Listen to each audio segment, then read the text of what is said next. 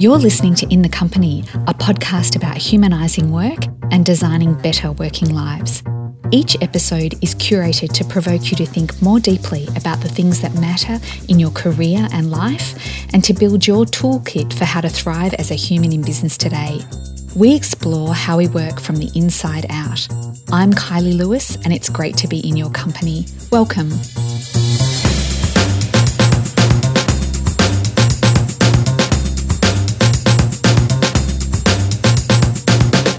Today, we're in the company of Bronnie Ware, a former palliative carer, singer and songwriter, speaker and author of several books, including the best-selling The Top 5 Regrets of the Dying, and her latest book, Bloom, a tale of courage, surrender and breaking through upper limits.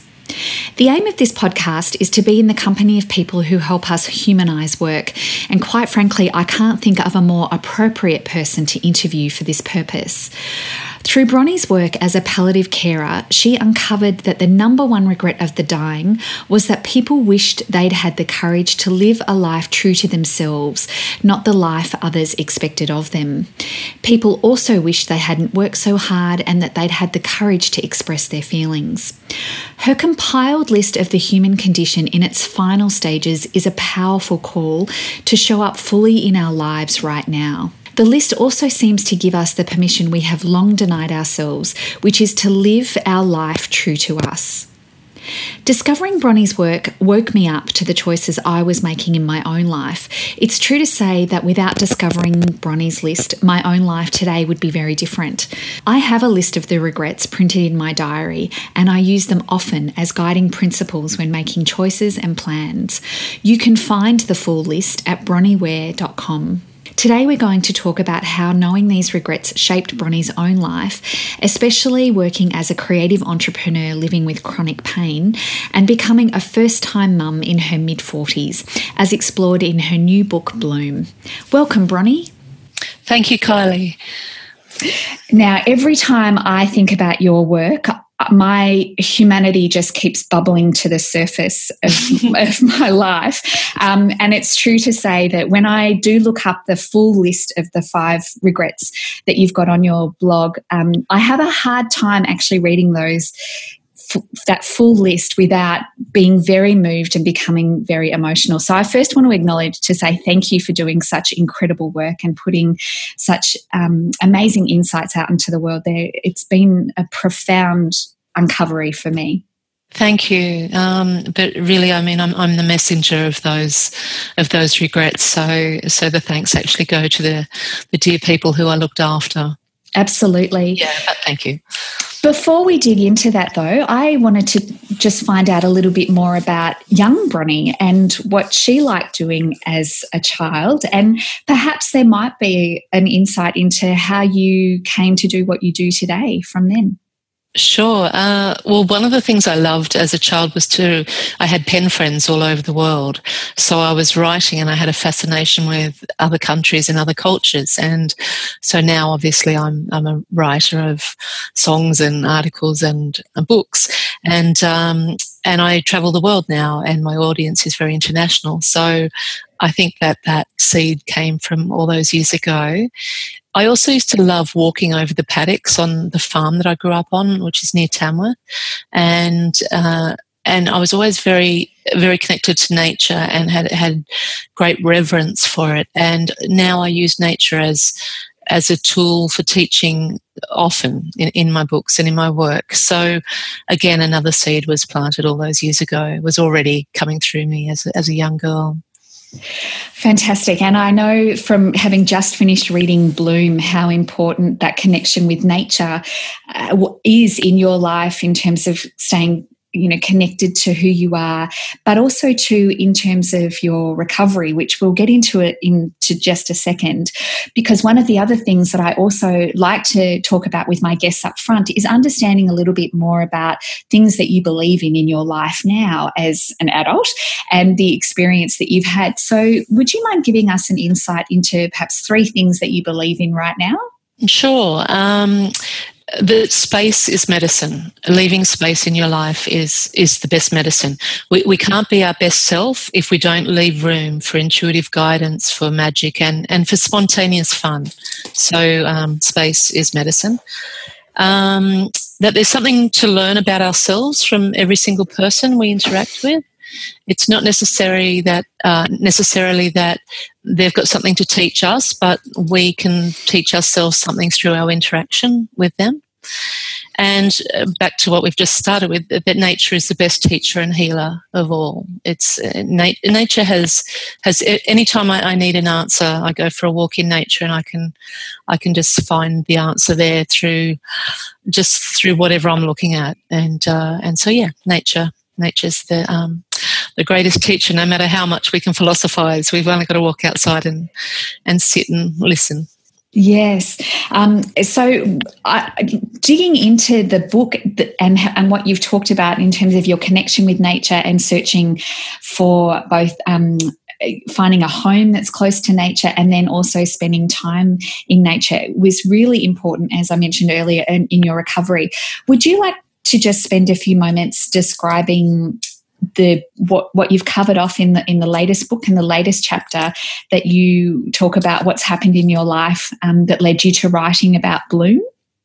Okay. I was very blessed to conceive naturally and quickly at 44, became a first-time mum at 45, had a very healthy pregnancy, had delivered a gorgeous, healthy little girl, Eleanor, and but straight after that, I was started having some aches in my hands and feet, and I was diagnosed with rheumatoid arthritis immediately following Eleanor's birth, and so I was catapulted into a major healing journey. I'd left the relationship with her biological father when I was pregnant, and for reasons I don't need to go into, but it meant I was a single mum and in chronic crippling pain. So Bloom follows my journey through that with my, and the subtitle sums it up, that it's a tale of courage, surrender, and breaking through upper limits. And what I came to find, and to use the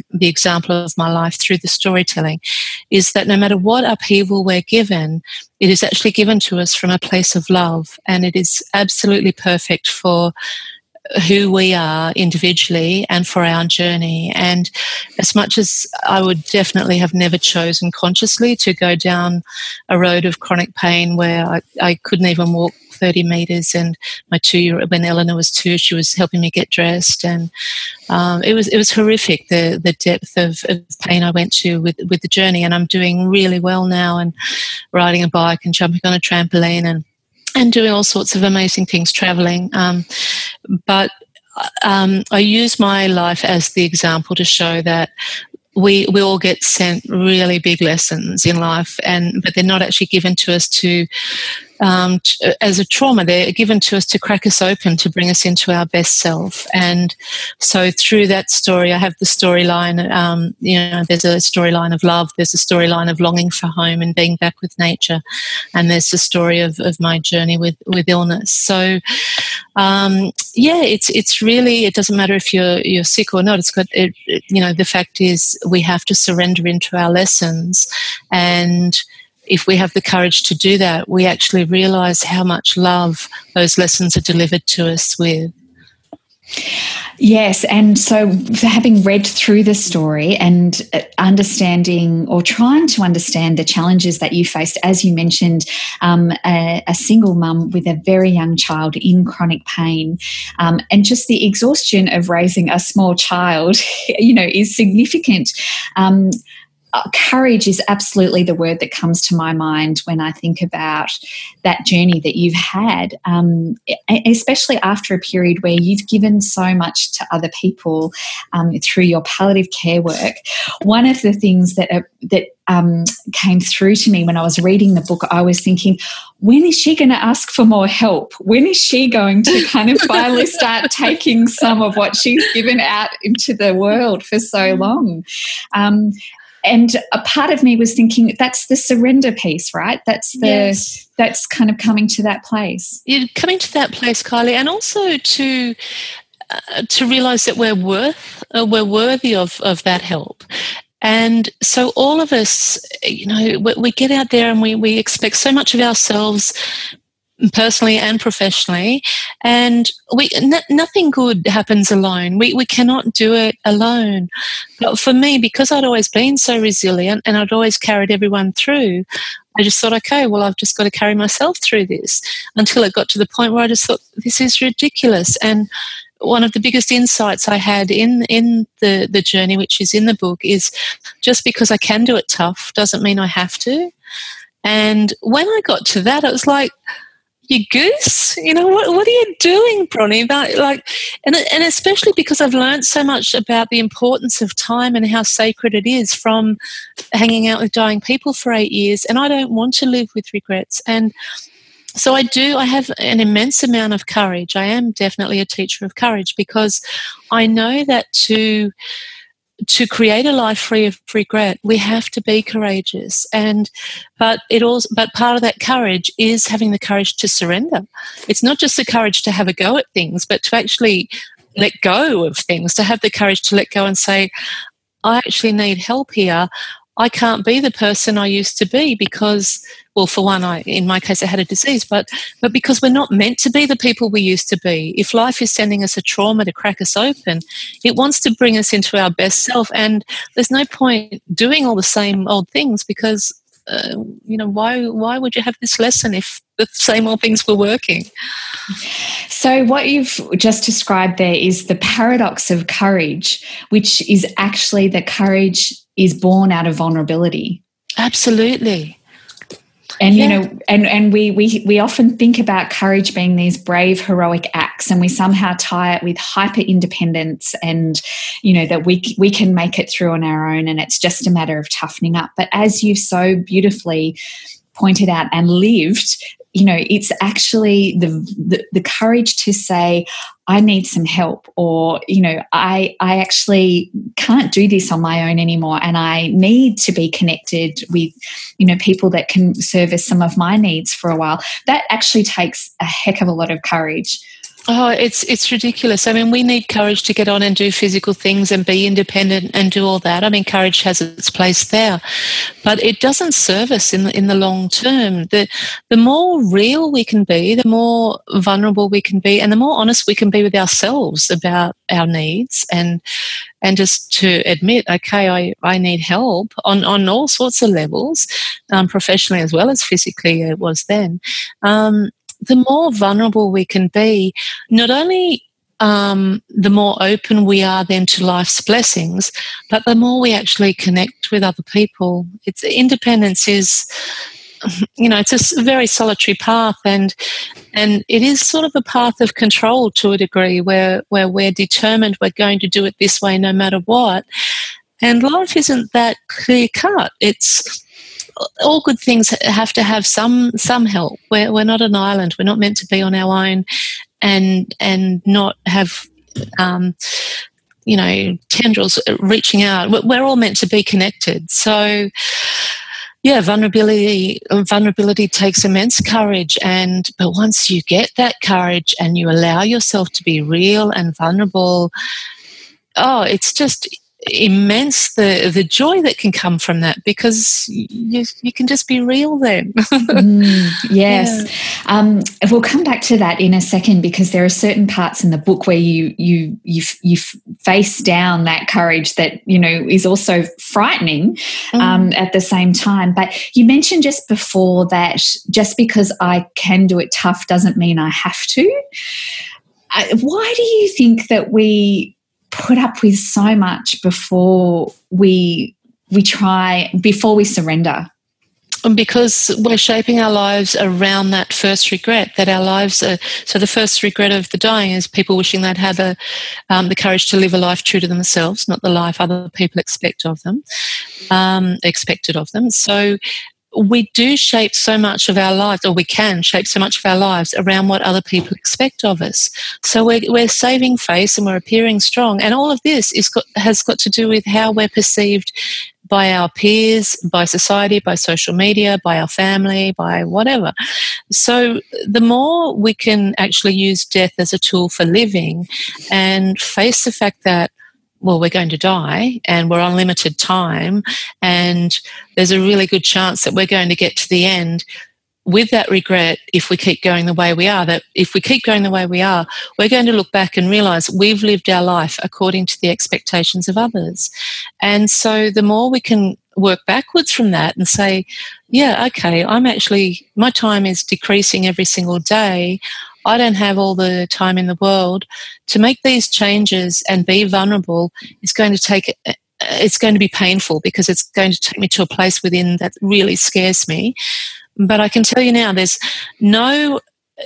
nothing life can throw to us that is going to be as painful. Well, there probably are, but there's generally, in most people's cases, there's not much that life can throw our way that is going to be as painful as lying on your deathbed with regret, with the pain of regret, knowing that you actually had choices and you didn't exercise those choices consciously. So it does take immense courage to become vulnerable, but so much of that lack of vulnerability is keeping up appearances based on the expectations of others. Yes, so having, what will people think playing out in your head every time you make a decision, rather than thinking, but what is it that I truly want? Yeah. And am I going to fall flat on my face and be thought of as a fool?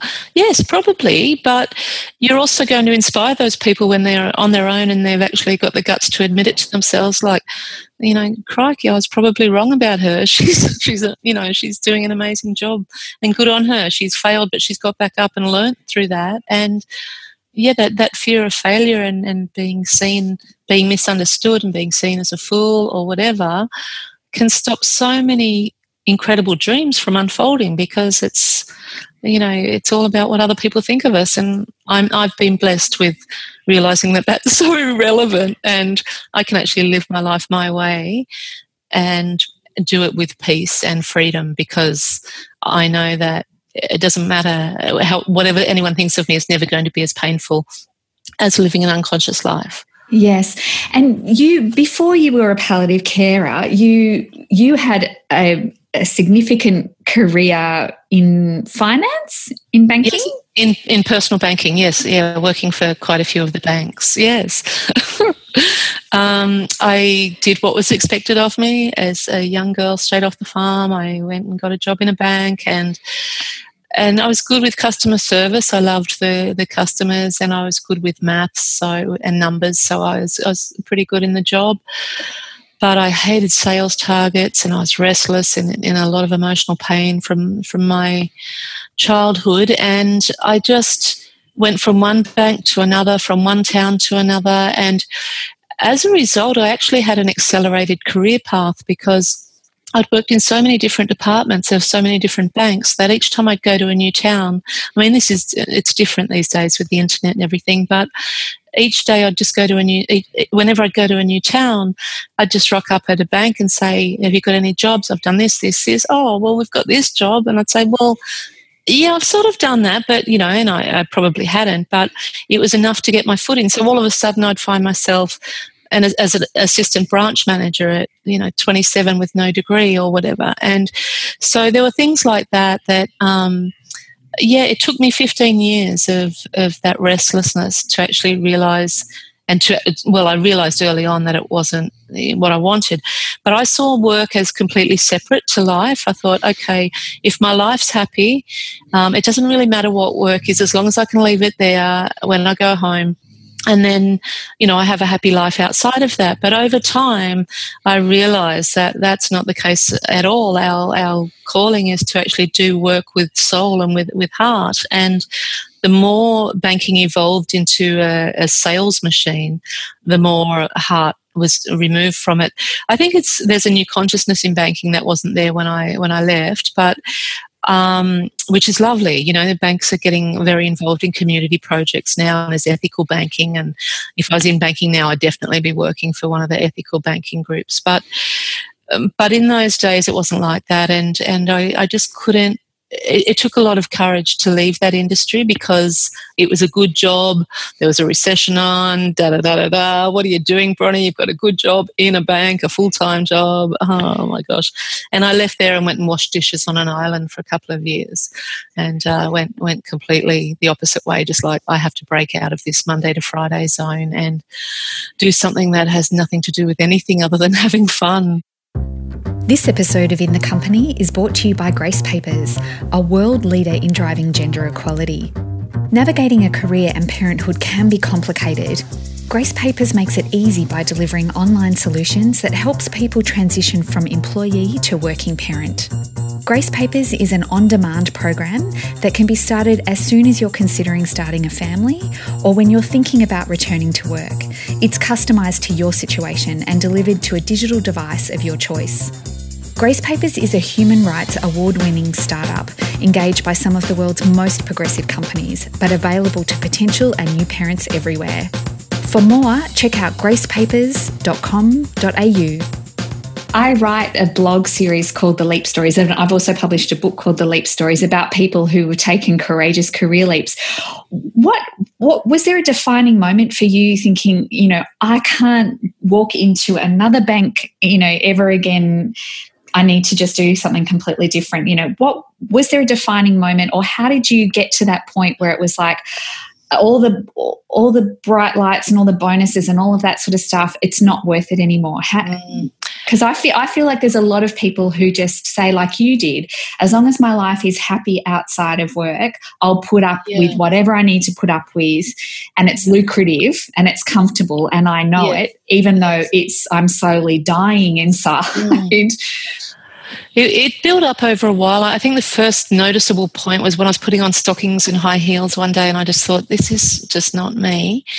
And then and it just festered to the point that I'd go, as soon as lunch was on, I'd always be in a park or by a river or whatever piece of nature I could find, and I'd always have my lunch there. And finding the energy to go back into work after lunch was becoming really painful. It was actually becoming a great effort. And then I went up to Fitzroy Island on the Barrier Reef with my older sister, and we did a scuba diving holiday, and she was cracking onto our diving instructor, which was really handy to get out and to pass our tests. And at the time, so I climbed this mountain, and I was sitting on it. It was a defining moment. I was sitting on a boulder, and so I'd seen that there was another life outside of this banking world. There were staff on the island having a ball, and that was their office, that they were, working on a tropical island. And I sat up on this boulder on Fitzroy Island, and I just thought, I've got to work on an island. I just have to leave everything behind. And it was around the time, I don't know if it was the same year or within a few years, of when Top Gun came out. And there was a song on Top Gun on the soundtrack called Destination Unknown, and it was my favourite song. I had this huge romantic view of me flying, zooming off into the unknown and not knowing where I'd land. And so that's exactly what I did. I went back from Fitzroy Island, sold all my furniture, quit my banking job. Whatever furniture was left, I sent it home to my parents' farm, and then I wrote to two islands, Fitzroy and Dunk, because of the location of them. And I just said I was willing to do anything, which was, pretty crazy in a way when I had so many skills. And it was before the internet. And so then I did take off Destination Unknown. I took off and caught the train towards North Queensland, just figuring I'll work it out when I get there. And while I was on my way, they wrote a letter to me in Tamworth, and when I rang my mum from one of those old silver phone boxes dropping 20-cent pieces in, she said, Dunk Island have written, they want you to ring them, there's a job as a kitchen hand. And so, within a week I was living on Dunk Island and up to my elbows in grease and stuff. But from that I learnt to mix cocktails. I learnt, I ended up in the bar, and that took me overseas. And it was a fantastic existence, and I didn't even know what day it was half the time, let alone Monday to Friday anymore. So it was a big leap, and it was all that romantic destination unknown thing. And that was my first leap of faith, and I've done many, many leaps of faith since, and always they ask a little bit more of me, and always the reward is so much bigger and better. Yeah. Well, courage is a muscle, they say. So the more Yes. you exercise it, the stronger it gets. Yeah, I'm a strong. Oh, I've got it.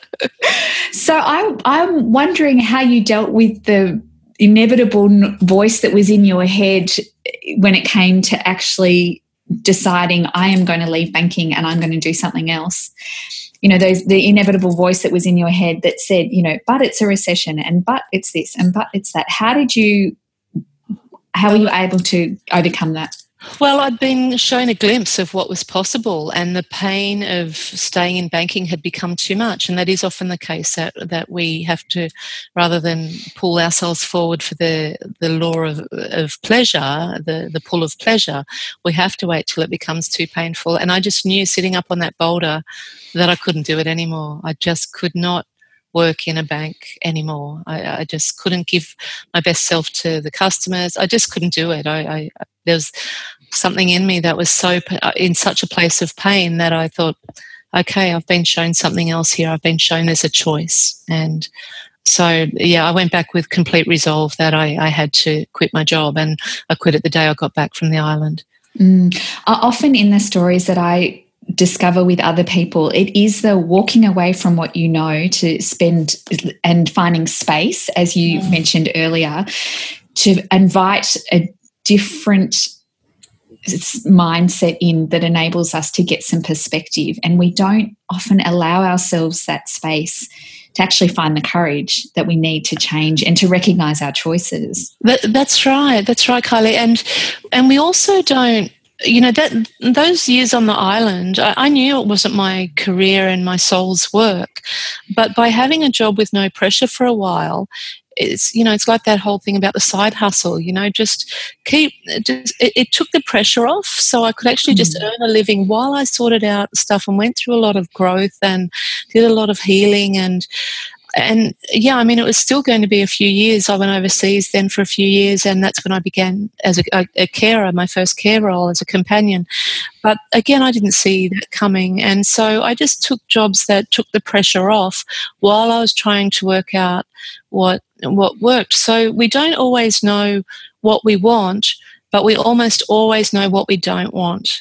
And so if we dare to step away from what we don't want and, you know, give ourselves that little bit of fluidity in between, then what we do want, actually, we become more open and our vision becomes clearer to see to be pulled towards what we actually do want. That's so true. I wanted to pick up on something that you also said then, which was talking about, you know, we're often motivated by pain rather than pleasure. Yes. And one of the questions I had written down after reading your book and hearing about your journey with rheumatoid arthritis and the intense pain, physical pain that brought to you, that has led to kind of this uncovery of surrender plays a massive part in our life. The question I have is, do you think we have to go through great pain to live more regret-free? Yes, not necessarily physical pain. No. We have to... we have to be cracked open. We have to be cracked open. And some of us have to be cracked open in a bigger way than others, but no one is immune from growth. And if we want to live, I mean, some people may not go through massive upheaval, but but if we're going to create a life completely free of regret, and I have confidence to do that in my life now, if we truly are going to live a life free of regret, then we have to dare to be our best self, whatever that is, not as we define it, but as life calls us to be. And so in that case, yes, there's going to be pain because we have to let go of our old identity. We have to let go of how we think life should be. We have to learn to surrender, and that is a painful process of developing faith and letting go of control of how we had it all worked out, supposedly, because even when we think we've got it worked out, life still throws a curveball our way. And so I do believe that, you know, it may not always be as extreme as my own cracking open has been, but I'm yet to meet anyone who hasn't gone through a major upheaval and a few years down the track can actually stop and think, wow, this has actually made me into such a better person and brought me more into myself. Yeah. So there is part of that post-traumatic growth as opposed to post-traumatic stress. You know, the opportunity to actually see something that has cracked us open as being a positive and growth experience rather than one that puts us in the corner of fear for potentially the rest of our lives. And that seems to me that work is all inner work that we need to find our way through. How do you think some people like yourself are able to choose that path as opposed to potentially the other part, which does lead to a lot of regrets? Well, you know, I've witnessed the pain of regret, and it's very real. It's very, very real. And I could have stayed in banking forever, but again, it's that pain thing. It just pulls you back. So I guess I've just had a lot of pain in my past, or the calling from my soul was just so strong that I couldn't deny that. And it's probably that more than anything, because there's no way I would have ever seen myself as a creative person. Despite my mum being a singer and my father being a guitarist and songwriter when they met, my father was also an accountant and my mother a dietitian. So I was raised with this very Monday to Friday career path mindset. And it didn't matter that we also had musicians dropping in for 3 months at a time and lots of music happening. I had been bred to believe in the Monday to Friday 9 to 5 life. And there's no way, without pain, I wouldn't have stepped out of that without the pain that it brought. And I'd have never imagined and seen myself as a creative type. I just saw myself as a young corporate woman. And now, I mean, my creativity, and that's who I am completely. I'm grateful that I've got a great business head, which is really good for a creative person. The banking industry has blessed me with that, and I think that no skills are ever wasted. But those skills that we gain in jobs that we don't like can actually carry us forward in a really positive way into work that we will love. And I love my work now. I absolutely love it. And had it not been for the pain, so I guess what made me different was that the pain got too much to bear. And so it gave me the courage to keep making choices. And I started recognizing those patterns. And whenever pain kept coming up, I'd think, well, my life is too precious. I'm not going to spend my life doing what doesn't bring me joy, because it's ticking by and this is not a practice run. This is it. Yeah. And I think I heard it from Oprah many years ago when her show was still on TV, and she says that, you know, your life is always speaking to you, and at first it'll speak to you in whispers, and if you don't listen, it starts tapping you on the shoulder, and if you're not listening, it starts kind of pushing you around until you like completely get bowled over to say, hey, I'm trying to tell you something here, you've got to be listening. And if you're not listening, then that's when pain really starts to magnify and intense, because as you said, there was something else that was going on in your life that was you call it a calling. Yes. Yeah. But I also, you know, in the subtitle of Bloom, where I say it's also about breaking through upper limits. You know, I really had to break through a lot of stuff about, did I deserve success, or you know, did I deserve happiness, or whatever. I had to break through and heal a lot of painful stuff, and that I'd carried through and created as little Bronnie, you know, and my belief systems as a little girl. I had to go back and heal a lot of that stuff before I could actually realize my own worth. And so life was trying to tell me this for a long time. But it was just getting too, I guess life just said that you're too slow at this, Bronnie. Let's just get on with it. You haven't got all the time in the world to heal this. Get on with it. Let's crack you open so you can actually receive all of this goodness that is actually waiting for you, because you deserve it like everybody does. Yes. And what was it like the moment that you started to claim that identity as being a creative person? Well, I did it with one foot in, one foot out. So what I did was I left banking. I'd gone back into banking when I came back from overseas, but only as a temp. I couldn't do Monday to Friday, but I kept the banking skills up while I was developing photography. Was where I first started writing inspirational quotes and taking landscape, nature photos. And so I started selling those at markets while I was still working in banks, and for a little while, despite the island bit in the middle, I went back to banking. So it can take a while to break the old habits, and then I left banking completely. But I got an office job in a photography lab. So I thought that was my first step into it, but it was still just another office job, another like banking. But it was my step into it, and then that just became too painful, and I needed a job with heart, and I just kept putting it out there more and more, and that's how I ended up as a palliative carer, because I just thought I want to do something, and I'd started songwriting by then as well, and I thought I want to do something that allows me to devote time to my creativity without worrying about a mortgage or rent. And so I took a live-in job as a carer and started doing this. I'd moved to Sydney by then. I'd moved around a lot, and I was doing the songwriting circuit in Sydney while I was caring for what I thought was initially just as a carer, and then my first patient became palliative, and so that ended up being 8 years of looking after dying people. And I still, even during all those years, I saw them as two separate entities, that I had a job with heart that I completely devoted myself to when I was there as a carer, but then I had this creative job on the side, doing the songwriting and playing at a few folk festivals and stuff. It wasn't until I was burning out from both of them that and then I set up a songwriting program in a women's jail. And so I sort of blended the two together. And it was only then, and then I wrote the blog about the 5 regrets, that I realised that all of those years of looking after dying people weren't just to fund my creative path. They were the seed of my creative path.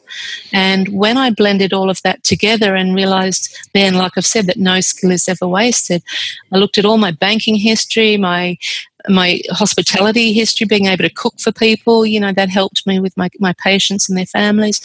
When it all came together, I just thought, it helped me to surrender, because I realised that life knows our needs so much better than we do. And in the big picture, it was already in place, just waiting for my readiness.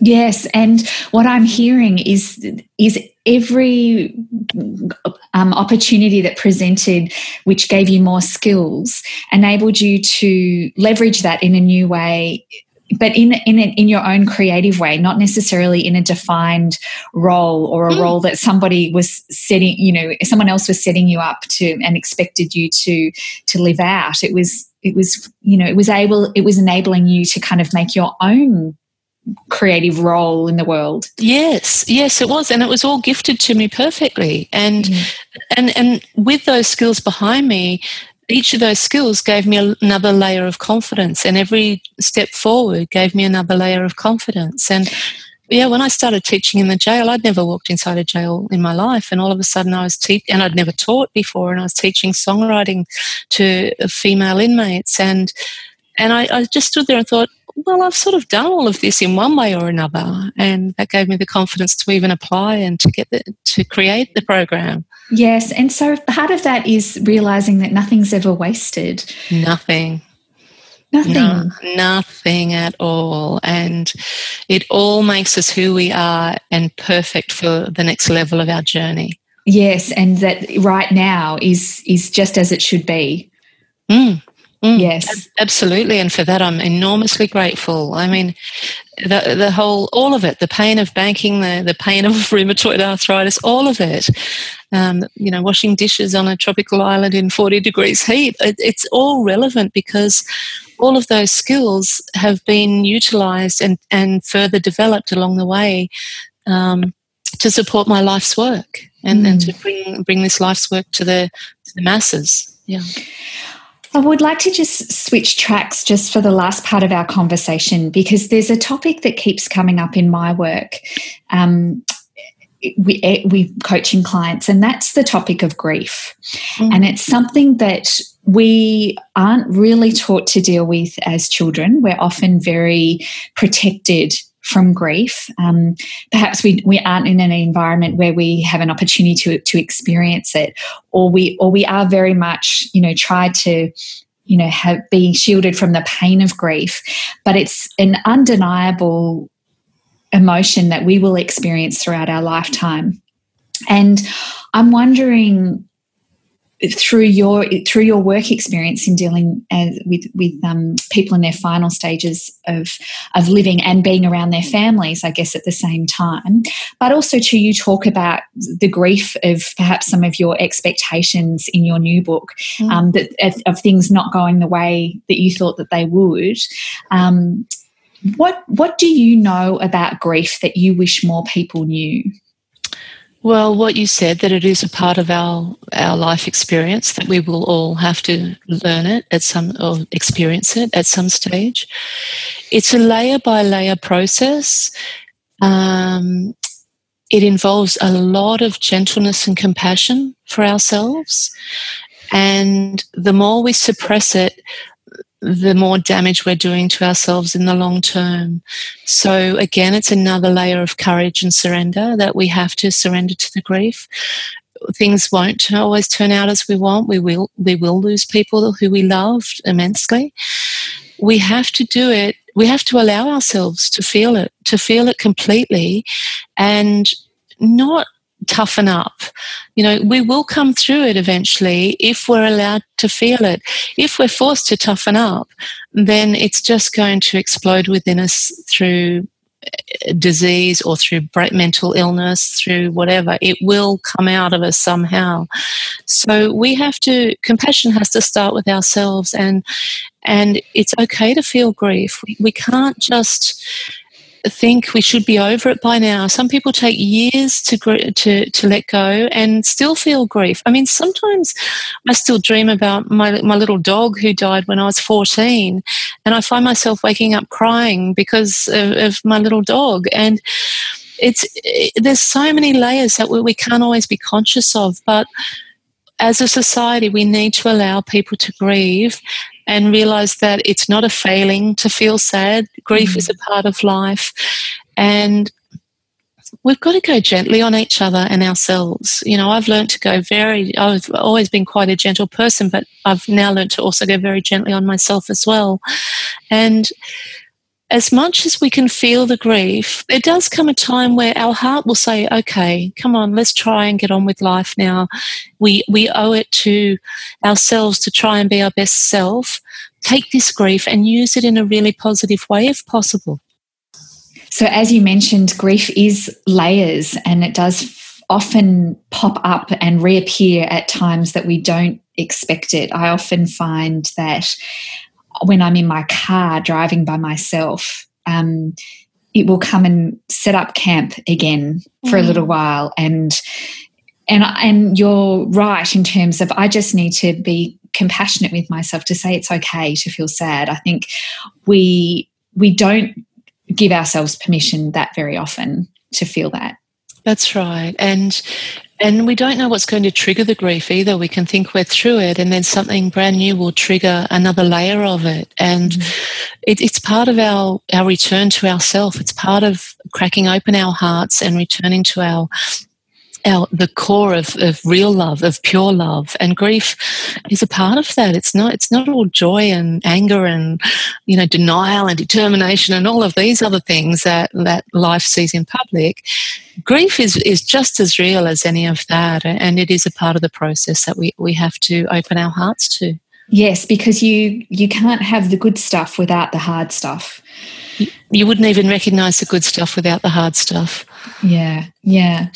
I'm wondering, you obviously learnt so much through the people who were dying with their regrets. What was it like for someone who was perhaps a bit more at peace at the end of their life? Well, there were people who didn't have regrets, and what I found was a common denominator was that they had a sense of gratitude. They also had good communication with their families and friends. They were open to laughter, that sort of thing. And but it was quite incredible that there were more people that actually had regrets that didn't, in my experience. And that may just be because I had a good listening ear, and that's what came out of people. I didn't force it out of anyone, but it seemed to just come out. But for those who died peacefully, it was beautiful to recognise that it can be done. It can be done, but they've lived a very honest life in their communication and in their expressions. They could express their vulnerability. They could communicate with their families well. Although, those factors really made a big difference. You mentioned just before that you feel quite comfortable with the idea of living to the very end with no regrets. Yes. Do you think it is possible to? Yeah, I do. I don't think it's possible to not wish we could do things differently. There's certainly things I can look back on now, and I'm a 50-year-old woman now, and I look back on 50 years, and I can think of lots of things I would certainly do differently if I had my time again. But rather than, because regret is a very harsh judgment of ourselves. And so as we develop in compassion, which compassion has to start with ourselves, then we can actually look back and say, okay, I did make mistakes. There are things I could regret, but I'm actually going to have compassion for my old self as who I am now, because I've obviously evolved from that, or I wouldn't recognize the mistake. And so I think it is possible, because we can have in two ways. For me, I've got compassion for the mistakes I've made and for mistakes I will probably still make. And also I have an awareness of death, and I use death as a tool for living, and think, okay, if I do this or don't do this, which one's going to cause regret here? I've got a really scary decision to make. If I go this way, I'm going to regret it, or which way? And so I use that awareness of death and regret to make decisions consciously all the time. It's just a part of my makeup now. And so I think it is possible to die without regret, providing we can have compassion for ourselves and our humanness for the mistakes we've already made, and to apply as much consciousness as possible about the potential of regret to the decisions we're making now. And that's in all parts of our life, right? It doesn't matter whether we're talking about our working lives, our contribution to a community or to society, or to our relationships with our family or our friends. Compassion is something that we hold for ourselves no matter where we show up in our lives. Yes. And the more compassion we can have for ourselves, the more compassion we then have for others. And so we don't react to others if they're dumping stuff on us, whether it's in a work environment or at home, whatever, because we can actually step back and look at it compassionately and think, okay, well, they're really suffering at this moment. They're taking it out on me, but this is their suffering talking, not me. And so that compassion can just heal so much. I know you've also done a TED Talk, and one of the things that you talked in the TED Talk was the difference between self-love or self-compassion and selfishness, because often people will think, that self-love and self-compassion piece, that's kind of like just an easy way out, or, for people that don't think of anyone but themselves. But what would you say to that? Well, we have to be our best self in order to serve others, and the more we honour our genuine self-care needs, not stuff like a bucket list of 10 countries to visit, but actually, no, I need to have a bath, tonight, I'm burnt out, whatever. The more we can offer, the more we can genuinely treat ourselves with self-care, then the better we show up for everyone else. So self-care isn't about not caring for other people. It's about caring for yourself as well as caring for other people.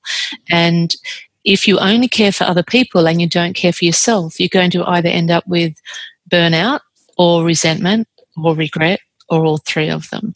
And whereas if you have the courage to genuinely honour your needs, and we all have limits, whether we're well or not, we all have limits, and the more we can acknowledge those limits and create space to honour honor our needs, including joy and time out with girlfriends or, whatever, then the better we show up for everyone. And the more we do that, then we're leading a heart-centered life. And anyone who lives a heart-centered life genuinely lives it, then they actually they know that you end up being called to serve anyway. So you just do it from a place of sustenance rather than burnout or martyrdom or whatever. And that just seems like the perfect cycle of what's happened in your life and what you talk about in Bloom, from the giving and then actually needing, the help and the assistance and the support and the surrender yourself. Like, that just is a perfect circular kind of story that I've seen play out in your life. So it's incredible to see those lessons play out. Yes, well, life gives us all full circles in different ways. Some small full circles, some big full circles. Yeah. Yes. And I was just wanting to check in with your health. As you mentioned, we mentioned for people who may be interested in listening from the very beginning, because as you describe in Bloom, the rheumatoid arthritis was very debilitating at early days, and you talk about not being able to kind of use your hands to cut vegetables, or just the pain of just them being on the end of your arms. How are you doing now? I'm doing really, really well. I started the journey just trying to heal it naturally. Then I went on to pharmaceutical meds, which helped me a lot, but they had a lot of side effects. Now I'm only on herbs, on Ayurvedic natural herbs, and I'm doing remarkably well. Only last week, actually, one of my fingers bent even further than, because there's some joint pain in them. And as you know from reading Bloom, I had to give up my guitar for a while, and I now have a contraption that this wonderful man in Ireland makes called Cordelia, and it lets me play chords without having to put my fingers in the old positions. But I'm finding that because it's brought me back, and I had a lot of grief with my music, but it's brought me back to my music, and now I'm actually finding that I'm bending my fingers while I'm speaking to you now, that my fingers are coming back very slowly, but I'm doing some really amazing rehabilitation work with them. I jump on a trampoline, which I just can't believe that I have that freedom. I ride a push bike now, and I'm doing really, really well. I think the real marker for me was seeing the Northern Lights in Norway over Christmas, New Year. It was something I always wanted to do, and I was so ill that I couldn't even pack a suitcase, let alone go anywhere. I just couldn't. At one stage, I had to get, when you catch a flight and they have a lift for people who can't walk, I was in a wheelchair taken up into a plane that way. And now I'm travelling, and I don't line up in the disabled line to get on first and whatever. And I was standing there under the Northern Lights in between Christmas and New Year, just gone. And the Northern Lights were dancing over me, and that was beautiful to witness in itself. But it was more just like, wow, Bronnie, good on you. Good on you. You've got this far. And so I'm doing remarkably well. I still live with RA, but I live with it in a way that it's just a very gentle friend that says, hang on, don't push yourself too far, because life can be gentle and beautiful if you allow it to be, and I feel that it is still reversing, because I'm still noticing improvements, and so yeah, like as I said, one of my fingers bent down and actually touched my palm again not long ago, and I said to Eleanor, check this out, look what's happened, and she's like, oh my goodness, Mummy, that's fantastic. So I'm continuing to improve, and for that I'm enormously grateful.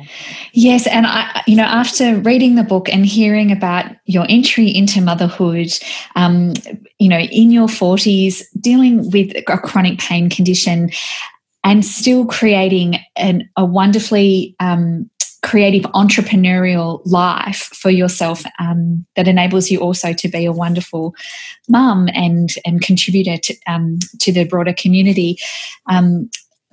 I'm grateful that you also have had the courage to choose, that path in your life and to fully acknowledge the choices that you have. So thank you for putting the work out into the world that you have and sharing your stories with us, because in sharing your stories, we will find ourselves in part of that as well.